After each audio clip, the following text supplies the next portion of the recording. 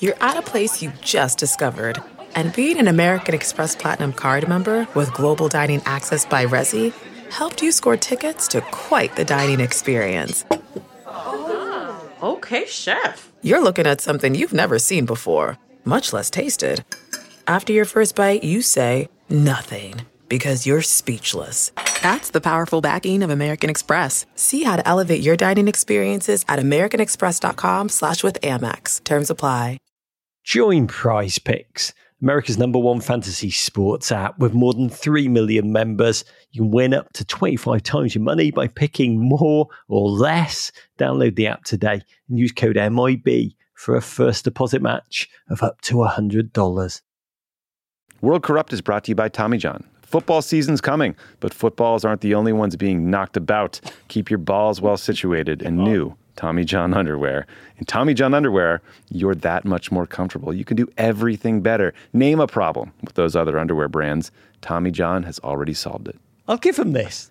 It's much better than the full-body cloth underwear I wore prior to making the switch. I'd imagine so, Raj. Tommy John's breathable, lightweight fabric has 4 times the stretch of competing brands, and they come with, wait for it, a no wedgie guarantee, thanks to a non-rolling waistband and legs that never ride up. Plus, they support a horizontal quick draw fly. The hammock pouch, fantastic feature. Hammock pouch support stops the awkward swing and flap, giving everyone something to be grateful for. Oh boy. The same way I'm grateful that our producers gave you the bulk of this ad read, Tommy. I would not have had it any other way, Raj. Tommy John makes an amazing product, and it's why they don't have customers. They have fanatics. Go to TommyJohn.com/world. If you go right now, you get 20% off your first order. 20% off at TommyJohn.com/world. TommyJohn.com/world. See site for details. Men in Blazers, we like to believe more is more when it comes to football, unless Everton are playing, in which case, less is always more. But one thing you can do to enhance even the Everton watching experience is to visit the GFOP's app Prize Picks. They're America's #1 fantasy sports app. Test your skills on Prize Picks this season. It's the most exciting way to play daily fantasy sports. If you've got the skills, you can turn $10 into $250 with just a few tappity taps, mostly just picking what categories you want Everton players to disappoint you in and smashing the less. The thing I love about Prize Picks is how simple it is to use. They're now offering Apple Pay for quick and easy deposits into your account this soccer season. No more ferreting around in your wallet for that security code on your credit card that the computer never saves. Download the app today. Use code MIB for a first deposit match of up to $100. That's promo code MIB. Prize Picks. Pick more, pick less. It's that easy.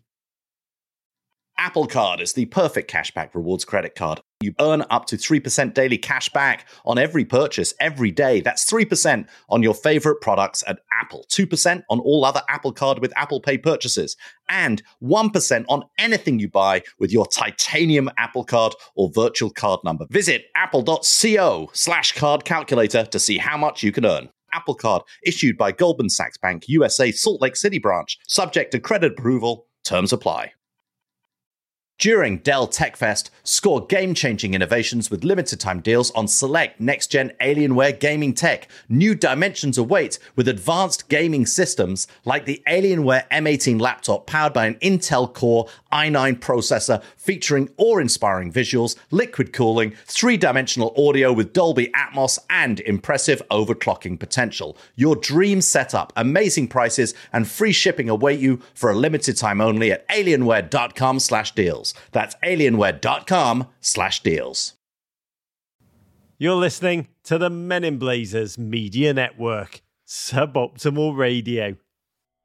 In your career, there's pieces of information, events, moments that do take the breath away, that are stunning.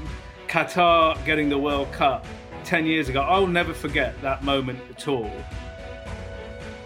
And it was the most corrupt thing I've ever seen in my career, and I spent a couple years working in New Jersey politics.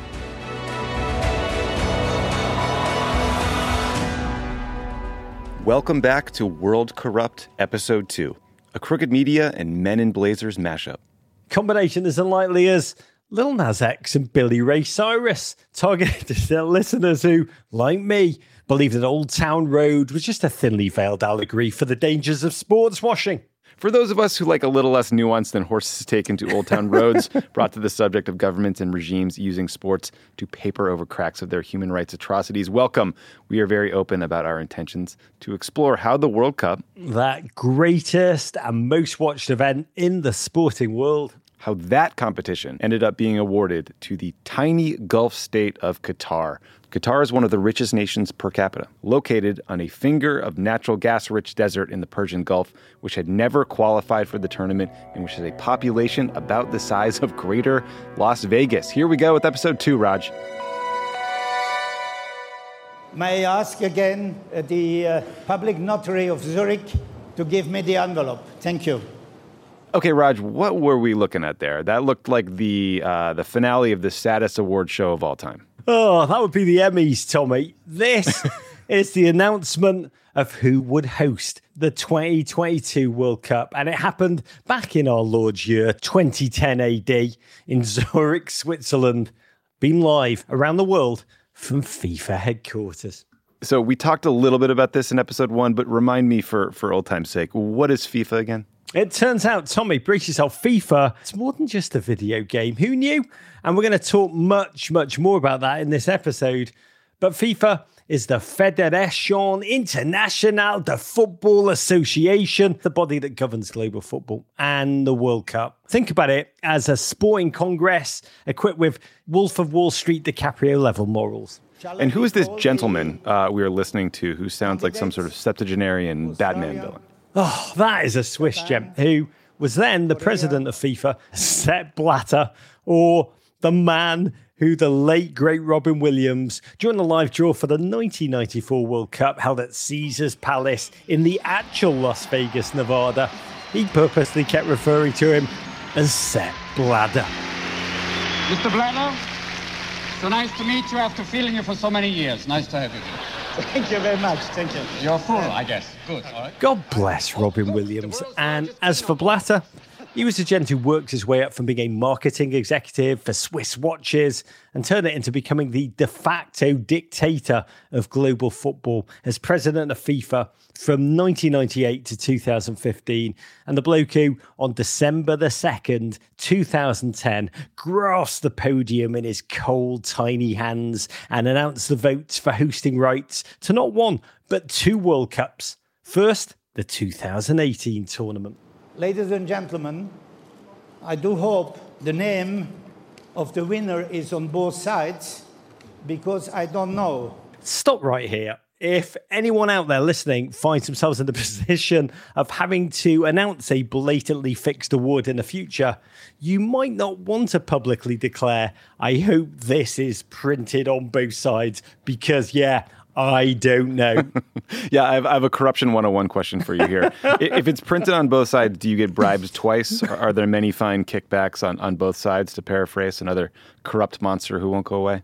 That is really a question that I normally kick over to my agent. But shortly after that pledge of innocence about, quote, not knowing, Sepp Blatter announced the 2018 World Cup would be held in Russia. A decision we hit on last episode and one that feels fodder for an old takes exposed tweet of some kind. But next up was the announcement for 2022. And one detail I've not told you, Tommy, was that a badly kept secret in the American soccer community anyway, was that the 2022 World Cup was thought to be a lock to be coming right here. Yep, soccer's coming home, baby. It was meant to be coming to the United States, an event that was intended to put the game I love over the top in the nation I adore. So, Raj, back in 1986, when, as you probably recall, the Boston Red Sox were on the cusp of winning their first World Series since 1918, my lovely parents, they'll hate me for telling the story, had taken the bottle of champagne out of the fridge. They were preparing to pop the cork when a player named Bill Buckner let a ground ball roll between his legs, and the Sox went on to lose the game. Sounds like you were in a bit of a similar situation here. Tommy, what went down was Buckner-esque for me, times a million. I was actually watching in my office in New York City. I honestly had a beer open, ready to celebrate this moment with the joy I would if, say, Tracy Chapman announced she was going to drop a new album. I felt a little bit like Hillary Clinton on the night of the 2016 election. This was going to be our moment. Too soon. My moment. Nothing could stop us now and then. The winner to organize the 2022 FIFA World Cup is Qatar. Oh, Sepp Blatter, you bastard. Since Mr. Blatter needed just 6 seconds to break my heart, how about I give you the elevator pitch for why Qatar instantly felt like a total lunatical, impractical place to hold a World Cup. Please, I'd love to hear it. 122 degrees in the summer. Okay, that's bad. Zero infrastructure. Mm-hmm. They needed to build 8 stadia, one of which, get this, Tommy, one was meant to be built in a city that did not yet even exist outside of the PowerPoint in which it was pitched to FIFA. And in terms of football, no tradition. They were ranked, I think, 113th in the world at the time. So room to grow. Let me see if I can one-up you with how bad the political situation is in Qatar. So same-sex relationships could be punished with jail time. Women aren't afforded the same rights as men, and roughly 90% of Qatar's population are foreign workers who do not have the rights of citizens. They're often forced into exploitative, dangerous working conditions, and it's these workers who will have to build all the infrastructure necessary for the World Cup.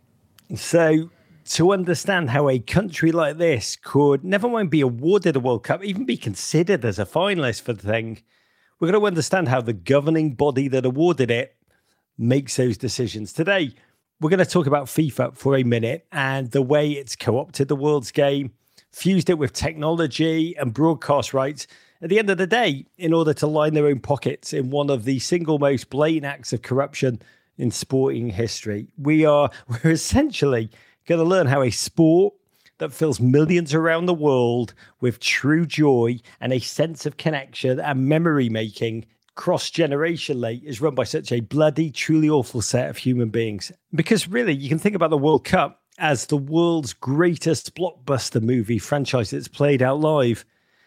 It almost makes it easy to take FIFA's clout for granted. But the origins of FIFA and its tournament over a century ago now seem quaint and naive in comparison. All right, Tommy, brace yourself. I'm ready. Quick, potted history of FIFA. I'm just going to give you the highlights. Founded 1904 in a back room of the Union des Sociétés Françaises de Sport in France. I imagine men bicycling with baguettes in baskets. A lot of moustache twirling. Sure, there were scattered monocles amongst the plotters as well. Love it, love it. No World Cups at the outset. It was all just Olympic football tournaments, all amateur huffing and puffing. And that was where the world met. It wasn't actually until 1930 that the first World Cup proper was held. It was in Uruguay, El Campeonato Mundial de Football. This was one of your favorite World Cups, right? I mean, I think we all would like to forget about the 30s for a lot of reasons, but the U.S. men's national team came in third. This was like the best ever, right? The U.S. men's national team made it to the semi-bloody finals, Tommy. Why don't we talk about that more proudly as a nation? Own it.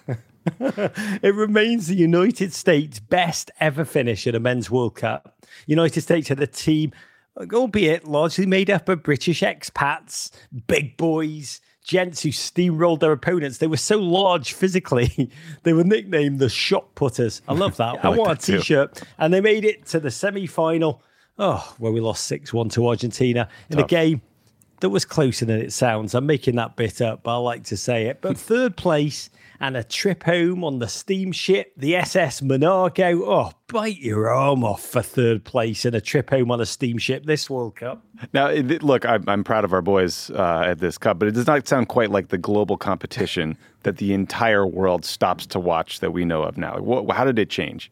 In a word, television. Heard of it, Tommy? I have. I love it. Oh, me too, in the face. And TV was the technology that would be really at the heart of FIFA's expansion plans as that technology just became more and more widespread, first across Europe and then into Africa. In the words of soccer historian David Goldblatt, every 4 years in early July, television provided the single greatest simultaneous human collective experience, the World Cup final. Bobby Moore led England up to the Royal Box to receive the Jules Rimet Cup and the winners' medals. An eclipse that hits the entire world simultaneously for a whole month. And in a handful of years, televised soccer had become the world's most popular form of entertainment. And the global brand juggernaut began to emerge. That football soil was fertile. It was almost begging for seeds of corruption. And thus we enter the modern period of FIFA. And to do that, we've enlisted the help of a great friend of this pod. I'm Tariq Panja. I'm a global sports correspondent with the New York Times. Let me just begin by saying I love Tariq's writing. He, on an almost daily basis, does what we hope to accomplish on this podcast. Tariq navigates the intersection of sports and politics. And he told us that to understand FIFA's culture of corruption, we first had to understand one man. João Havelange is a former Brazilian football administrator, and I guess you could describe him as the father of the modern FIFA or the modern FIFA system. He realised very quickly the power of football because, of course, he, as a Brazilian, would have seen the enormous impact of the success of that Pelé-led golden Brazilian football team. I would argue put Brazil on the international map and made it a place that people adored. Havelange basically short-circuited the system. He realised that FIFA is one member, one vote. Quick question here, Raj. What does he mean, one member, one vote? Is this an electoral college situation that I need to learn about? We got ourselves an electoral college situ, Tommy. Oh, no. Kind of, because Tariq's really talking about the way FIFA elects its president. Essentially, when Havelange ran for the office for the first time, each country that was a member of FIFA had a single vote for president. And if you're trying to stack the vote in your favour, what do you do? You just create more members. He visited 80 plus countries. He was on his way around the world, basically creating football federations in Africa and other parts of the world and say, you should be members of FIFA. And when you're members of FIFA, you should vote for me because I'm your friend. And what does that mean? He promised them money. FIFA wasn't doing that before. So essentially, he built a political machine, old school style. It needed to be fed. They made football the global game, and they made sure that advertisers started pouring into this. You see billboards for the first time with blue chip companies that we will recognize today. You see television advertising beginning as well. And you could say that is the formation, the birthplace. It wasn't the United States and professional sport there. Of modern sports sponsorship was born there because all those promises that Havelange made to get these votes, they needed to be paid for. He got Coca-Cola on board and Adidas, and then we see the money tree start.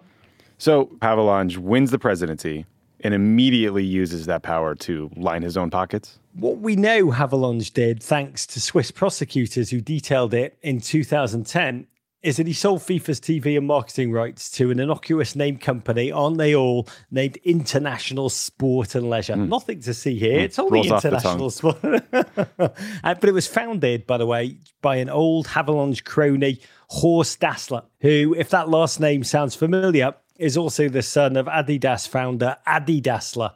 And this allowed ISL, as they catchily became known, to distribute these rights, which are worth astronomical amounts at this point. And then give kickbacks to Havelange. And between he and his son-in-law, who also happened to be a Brazilian football executive, they were given $42.5 million over 8 years as, quote, side payments for this. It's a great job if you can get it. Yeah, my God, I got to get me some side payments. That sounds like a good deal. Who doesn't love side payments, Tommy? And this podcast should be sponsored by side payments, but we don't want to get too mired in the who's, the what's, the when's, the where's, the why's of it all. You mean the facts, like the AP style book? I hate those things. I hate those pesky things, the facts. What we want to tell you is that FIFA was corrupt AF, and the gent that was running it from 1974 up to 1998 was on the hot take. And in 1998, the bloke who succeeded him was cut from the same smarmy cloth. You remember him, that Swiss infection of you down belows? Sepp Blatter. Blatter learnt the kind of pork barrel nature of sports governance, sports politics. at the knee of João Havelange. Sepp Blatter, he's a diminutive fellow. He had a very large personality, a man who basically was confident in his ability to get people to like him. It doesn't mean the fans, to get the people that count. And that's the thing with FIFA. He didn't care if he was booed. That didn't matter because the people that boo him are supporters. They don't have a vote. Blatter managed to curry favour in the same way as João Havelange through force of personality and he was a canny wheeler dealer as well. He was able to get the people that mattered to him to like him in enough numbers. People would describe him as kind of a charming figure. You know, in some ways, he was kind of quick-witted, if you would, in that world.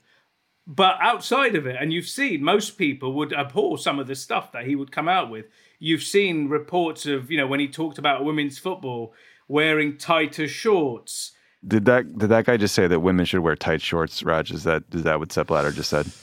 Sepp Blatter, yes, he is whatever kind of guy you're meaning, that kind of guy. If you think about Havelange as Don Corleone like I do, Blatter then was some sort of awful kind of Michael Fredo hybrid who just also happened to preside over FIFA when its bottom line was going to the moon.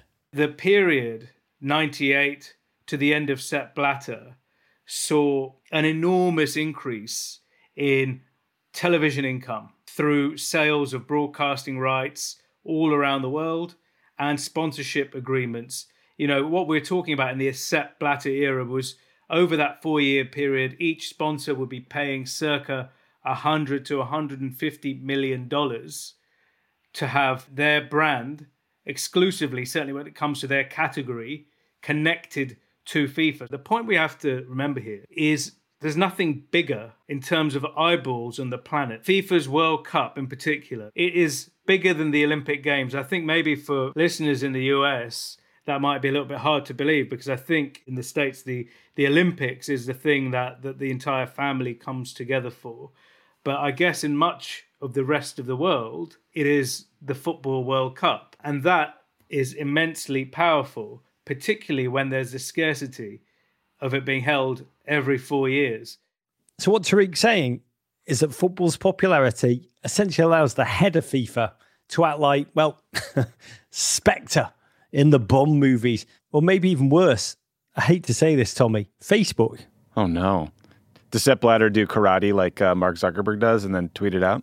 I don't think anyone does karate like Mark Zuckerberg does. It's the way of the empty fist. But whatever, all these organizations, FIFA more than any, operated in an ether that's above even heads of state. If you see the way the FIFA entourage rolls and you see the genuflecting from leaders of nations, you kind of have to rub your eyes and say, is this really happening? You know, for example, a FIFA jet plane will land on an airstrip in a capital city somewhere. The red carpet will be rolled out. Perhaps the leader of the country will be there on the tarmac to meet the FIFA president. Hang on a minute. This is the guy from football. If people keep treating you like that, you will end up believing that this is exactly how you're supposed to be treated. I remember talking to a FIFA executive committee member, and he said, do you know what? I'll be honest with you. It will be very hard to give this up. But really, there is no work when you sit on the FIFA Council. You are there to be photographed next to people, to be seen in the royal box in stadiums, and to be in these photographs or videos that the government wants to project to its people. In some countries, having FIFA in your country meant something that you could project as your own power as a national leader to your people. And isn't that something? And as Americans, we don't have to look too far to glimpse exactly what that self-important FIFA administrator looked like. Tommy, it's time to get personal. Are you a cat guy? Thank you for asking. I mean, I had several cats growing up. My wife actually wants to get a cat. We don't have one currently. I don't dislike them. Is that too long of an answer? I don't know anymore. We'll save that for a podcast we are working on for 2023, Vitor Felines Today. It's time for the next tale, which is that of an American called Chuck Blazer. That's a great name. You don't even need a passport. You're clearly from the United States, right? I mean, only the United States could give us. It's not even a fictional character, although he sounds like one. This is a real bloke, Chuck Blazer, who, thanks to FIFA and CONCACAF, I know that's a mouthful, but that's FIFA's collection of North American, Central American, and Caribbean federations that it crushes together into that beautiful sound of like crushed nuts. CONCACAF had climbed into the rarefied air where one can keep a midtown New York City apartment solely for his pet cats. You know, I'll let Tariq pick it up from here. You only need to see him once and you'll never forget him. That was Chuck Blazer, both large in terms of his personality, but also particularly in terms of his look. If he wasn't working at CONCACAF as its Secretary General, his kind of chief marketer, he would be on perennial Santa Claus duty. You just had to put him in a red suit and he would be, you know, giant bushy beard, bear of a man. Chuck Blazer became known as Mr. 10%. Because every contract, broadcast or marketing contract, 10%, at least 10% of it would find its way to Chuck Blazer in payment, but also in kind. There were cars, there were homes in the Bahamas, there were these 2 apartments at Trump Tower where Chuck Blazer lived. One for him and one for... One for him and one for his cats, famously.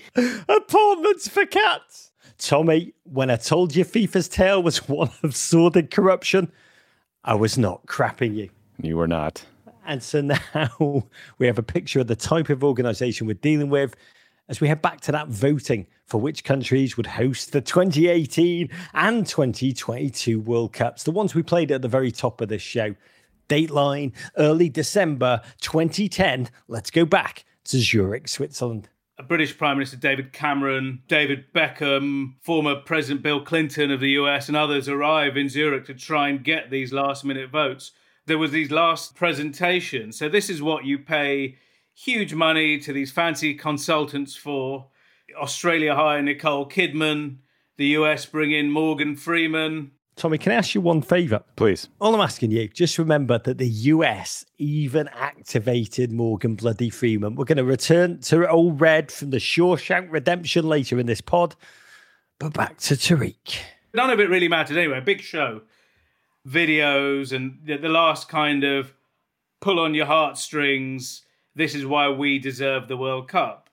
For this process, each bid had to provide a bid book, which is essentially a detailed breakdown of how, if you give my country the World Cup, this is what it would look like. Everything from financial guarantees, hotel arrangement, security, all the elements that goes into putting together the most popular event on the planet. Now, of the 22 people who eventually voted, just one requested to read these bid books. And that speaks volumes to, I guess, the nature of who these people are and what their driving motivations were for when it came to this, because they couldn't care about the detail. You had 22 members, not 24 EXCO members, because 2 of the members had earlier been caught trying to sell their votes to undercover reporters from the Sunday Times newspaper in the UK. Oh, EXCO. We're talking about the FIFA Executive Committee. They've since rebranded themselves to call themselves now the FIFA Council, but it's still the 24 votes of these men. And in 2010, they were all men who ultimately decide which country would host the World Cup. And God, is it ever a motley crew. There was all of this vote trading, backroom dealing, that again was against the regulations at the time. But then you've got to think, whose rules are they and who is enforcing the rules? It's FIFA enforcing FIFA's rules. We'd heard this rumour about Qatar, but you think, really? Don't forget, this is going to be June and July, the heart of the summer. Yes, they're absolutely loaded, but it is the most ill thought of, ill-conceived location. But, you know, for the 22 FIFA members, it turns out a lot of that didn't matter a jot. Sepp Blatter opens up the envelope and he mentions Qatar. Cue delirious celebrations in one pocket and perhaps stunned silence everywhere else. What was your emotional reaction? Qatar, being as it was so insane, just took the breath away and took the focus away, if I'm honest. at that moment in time. And in your career, there's pieces of information, events, moments that do take the breath away, that are stunning. Qatar getting the World Cup 10 years ago, I'll never forget that moment at all. And there you have it.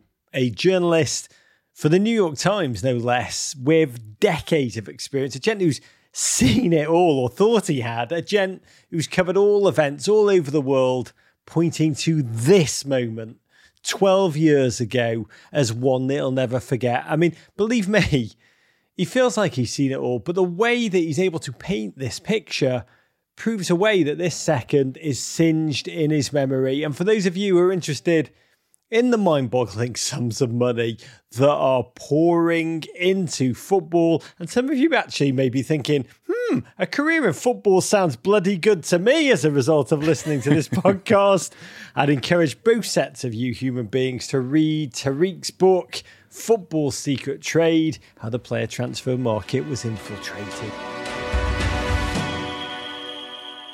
World Corrupt is brought to you by Athletic Greens, a product I literally use every day, including today, by the way. I started taking AG1 because, look, I wanted a better gut health, I wanted a little more energy, Raj, and I wanted a better way to start my day. I just love the name. Tom Brady, TB12, Cristiano Ronaldo, CR7, Athletic Greens, AG1. And with one delicious scoop of AG1, you're absorbing 75 high-quality vitamins, minerals, whole food-sourced ingredients, probiotics, and adaptogens to help you start your day right. This special blend of ingredients supports gut health. It supports your nervous system, your immune system, your energy, recovery, focus, all the things. It's lifestyle-friendly, whether you're keto, paleo, vegan, dairy-free, and gluten-free. Kosher. I didn't know that. Right now, it's time to reclaim your health and arm your immune system with convenient daily nutrition. It's just one scoop in a cup of water every day. That's it. No need for a million different pills and supplements to look out for your health. To make it easy, Athletic Greens is going to give you a free 1-year supply of immune-supporting vitamin D and 5 free travel packs with your first purchase. All you have to do is visit athleticgreens.com/world. Again, that's athleticgreens.com/world to take ownership over your health and pick up the ultimate daily nutritional insurance. It's Rog here to tell you about a product that I simply adore. It's been a long-time staple in the Bennett refrigerator, Stoke cold brew coffee. Always bold, always smooth. Yes, that is the very same Stoke as in the mighty Wrexham fortress known as the Stoke Kairas or the Stoke Racecourse, Wrexham AFC's home. They support it. They support football, which is just one great reason to love this coffee. It is my go-to enjoy during the football calendar, essentially the opposite of Everton. And you can check out their full lineup of 48-ounce cold brew products, something for everybody, from light to dark roast to seasonal favourites in a refrigerated multi-serve format. I tell you this, as someone whose blood type is now officially Stoke Espresso Blend, have the coffee house experience in the comfort of your own home and do it now. Stoke Cold Brew Coffee. And be sure to follow Wrexham AFC. Big love to all at Stoke. Courage. Now, Raj, it turns out that Tariq is not the only one who had these layers upon layers of corruption seared into his memory. I am Matt Miller, and I was the head of the Office of Public Affairs at the Department of Justice, which is a fancy title for being the lead spokesman. Tommy, busting out the big guns. The big guns, indeed. I know Matt from my years in politics and from the Obama administration. But what made me so excited to talk with him for this show is the fact that Matt was part of the delegation that the United States sent to make that last-minute plea to FIFA's executive committee in Zurich in 2010. President Biden was actually supposed to go, then Vice President Biden, but because of a last-minute switch, I think there was a funeral he had to attend, the U.S. sent then Attorney General Eric Holder, and so Matt went along with him. I was incredibly excited because I had just watched the South African World Cup in the summer. An incredible World Cup, had gotten really into it, had just that fall started to follow the Premier League. So I was incredibly excited to go see this bid for 2 future World Cups. I didn't know much about FIFA, but I thought we're taking Morgan Freeman on the plane with us. Bill Clinton's going to be there. We'll check out this major international sports headquarters. It's got to be fun. Morgan Freeman. Oh, we got Freeman at the tip of the US charm offensive spear. We can't miss with Sergeant Major John Rawlins helping us. Thomas, I promise we'd come back to him. When you're on a plane with Morgan Freeman, do you ask him to record your voicemail message and stuff? What do you do with Morgan Freeman? It's funny you say that. That is exactly what I plan to do. I started the trip thinking by the end of this trip, I'm going to get Morgan Freeman to record my voicemail message for me. And he was so standoffish and so uninterested in talking to any of us lowly staffers. And I can't blame him. I can't blame him for it that I never got up the courage to do it. I was pretty sure he would have said no. I'm pretty sure Morgan was just saving all his energy for when they landed so he could give his all when he got in front of Blatter. Look, from the scene that just got painted about when they hit the ground, it doesn't quite sound like that's what happened, Raj, but let's not get ahead of ourselves. Let's go back to Matt. We got in the night before the bid, got in late. We'd flown during the day. And so started the day of the bid with a meeting with Sunil Gulati and his team. Sunil was the head of U.S. Soccer and was running the bid. And he kind of gave us the lay of the land of all the countries that were bidding, how Qatar was going after members, both kind of the over-the-table stuff and the under-table stuff that they were up to. And he was really confident about the bid. You had to get, there were 22 members of, I think it's called the XCOM, the committee that voted. And so you had to get a majority of them. And Sunil thought they had locked up 6 or 7 votes, definite yes votes for the United States. And then he thought they had another, I think it was 8 or 9 that were probably votes or were votes that were going to be with either Japan or Australia in the first round, but were definitely going to come our way in the second round. And I remember sitting there listening to that, and we walked out of the meeting, and I said to Holder, this sounds like somebody who's never counted votes before. I spent my whole career in politics. If you have 6 definite votes and 8 or 9 leanings, you have 6 votes. You don't have 12 or 13 or 14, and you're nowhere near getting them. You only have a vote if it's completely locked up. So that seemed to me a bit naive. But we meet with Blatter right before we make the U.S. presentation. And so we go into this room, and in the room are Blatter, Bill Clinton, Eric Holder, Morgan Freeman, and Landon Donovan, and me. So Morgan Freeman and Blatter and Holder and Clinton start talking to each other, and they're standing talking and sharing stories. And I remember Clinton and Freeman talking about playing golf with Jack Nicholson.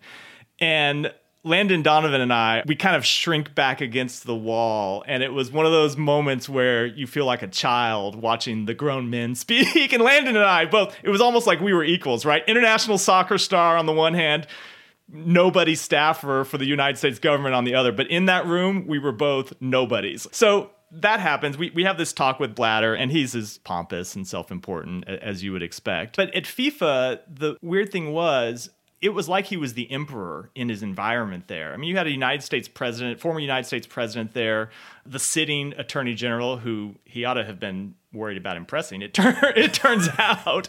And Blatter was clear, at least in his own bearing, that he was the most important person in the room. And then we go in, there's a big auditorium where we make the presentation. That was a combination of Sunil talking, and Landon gave a very short speech, played video of his goal against Algeria that had, of course, caused the U.S. to advance in the 2010 World Cup. And it ended with a Bill Clinton speech. Morgan Freeman talked. He had narrated the video, and he talked. And it was not like this presentation mattered at all anyway. But, Morgan Freeman gets up, and he was there clearly to cash a check. If you haven't lived in the United States, you haven't seen just how wide and deep Americans' love of football really is. You'd be surprised, maybe even shocked. I'm sorry, I missed a page. not bringing his A game necessarily. Essentially, the big takeaway I'm getting from this whole episode, Tommy, is that Morgan Freeman was really mailing it in. Did he not know that we were all counting on the World Cup coming to the United States in 2022, and so much rested on his beautiful shoulders? I'm starting to view his entire oeuvre in a whole new light. That's a French word for you people at home, I think. But it turns out that this might not have been entirely Morgan Freeman's fault. The night After the presentations, before the vote, they're all staying at the Bar-Lock Hotel, this beautiful luxury hotel right on the lake in Zurich. And so each of the bidding nations has a suite up on one of the top floors. And the delegates all hung out in the lobby bar. And so what would happen is every country had its dignitaries in a suite upstairs.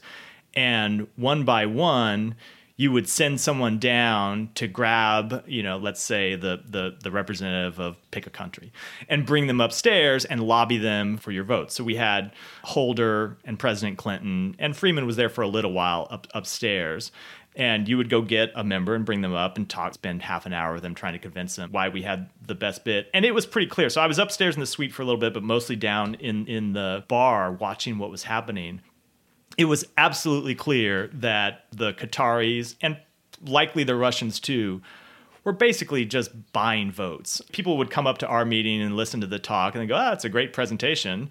And then they would go to the other one and they would walk out. And I don't think they were handing cash over in the rooms, but it was quite obvious that they were making promises and wheeling and dealing and grabbing votes. And it was that out in the open for everyone to see. And it was the most corrupt thing I've ever seen in my career. And I spent a couple of years working in New Jersey politics.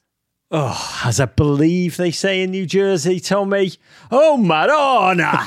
That is an incredible statement that really perfectly truncates FIFA's ID. Yeah, just to put it home here, someone who worked at the Department of Justice during one of the largest single-day operations in history against the mafia called the awarding of the World Cup the most corrupt thing he's ever seen.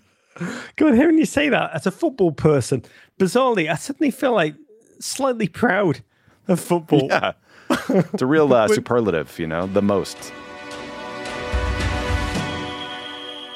Support for this podcast comes from Wise. Oh, Wise, the universal account made for moving money around the world. 170 countries, 50 currencies, one account. Wise is the world's most international account, making it easy to move money around the globe. That's right, Raj. With Wise, you can send, spend, or receive money internationally all in one account. You get the real exchange rate always, with no markups and fees that are always low and transparent. Oh, the very opposite of FIFA then. The Wise platform offers the power of Wise for business and banks. Wise helps partners and their customers all over the globe seamlessly access international banking features and cheap, fast international payments. Join 13 million people and businesses who are already saving. Learn more about how the Wise account could work for you at wise.com/crookedworld. Join 13 million customers and learn how the Wise account could work for you at wise.com/crookedworld. Wise.com/crookedworld. If you travel for work, you know to pack 2 suits. Business and swim. You know with your Delta SkyMiles Business Amex card, buying that plane ticket for a business trip can get you closer to medallion status. You know that a meeting in Montana means visiting almost every national park. Yellowstone? Check. Because you're the chief excursion officer. It's why you're a Delta SkyMiles Platinum Business American Express card member.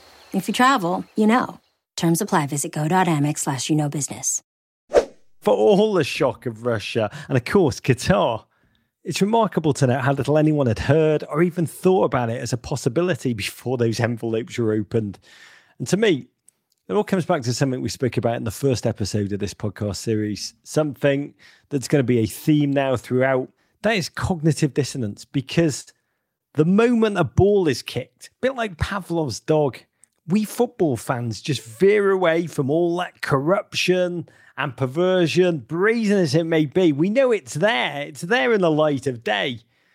But we turn away and we just marvel at the spectacle, the 22 players running around before our eyes. And this is the great conundrum, because on the one hand, modern sport, and it's not just football, you could put the Olympics in the very same category. It's just run by organizations whose basic capacity for ethical behavior has repeatedly been found out and demonstrated itself to be utterly appalling.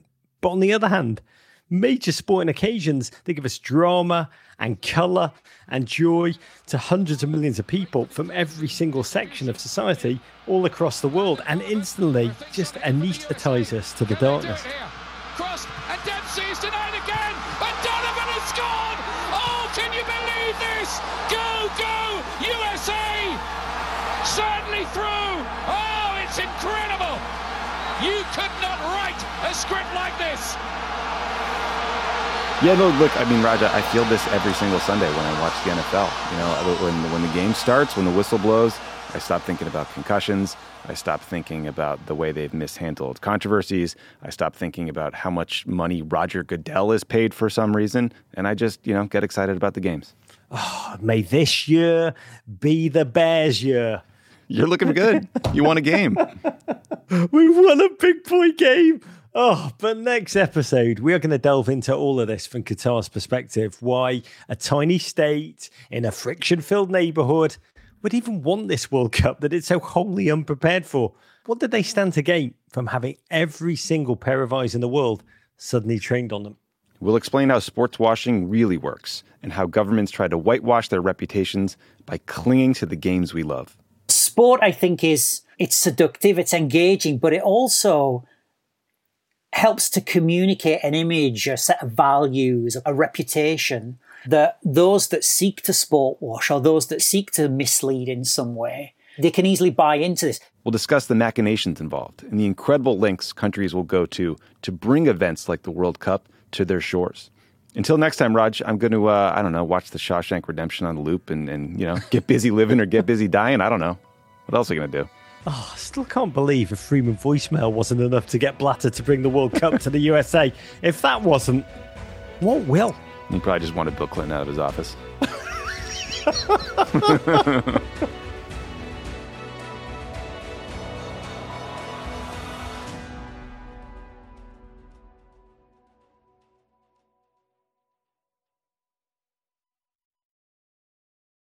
Hey, Prime members. You can listen to Men in Blazers ad-free on Amazon Music. Download the Amazon Music app today.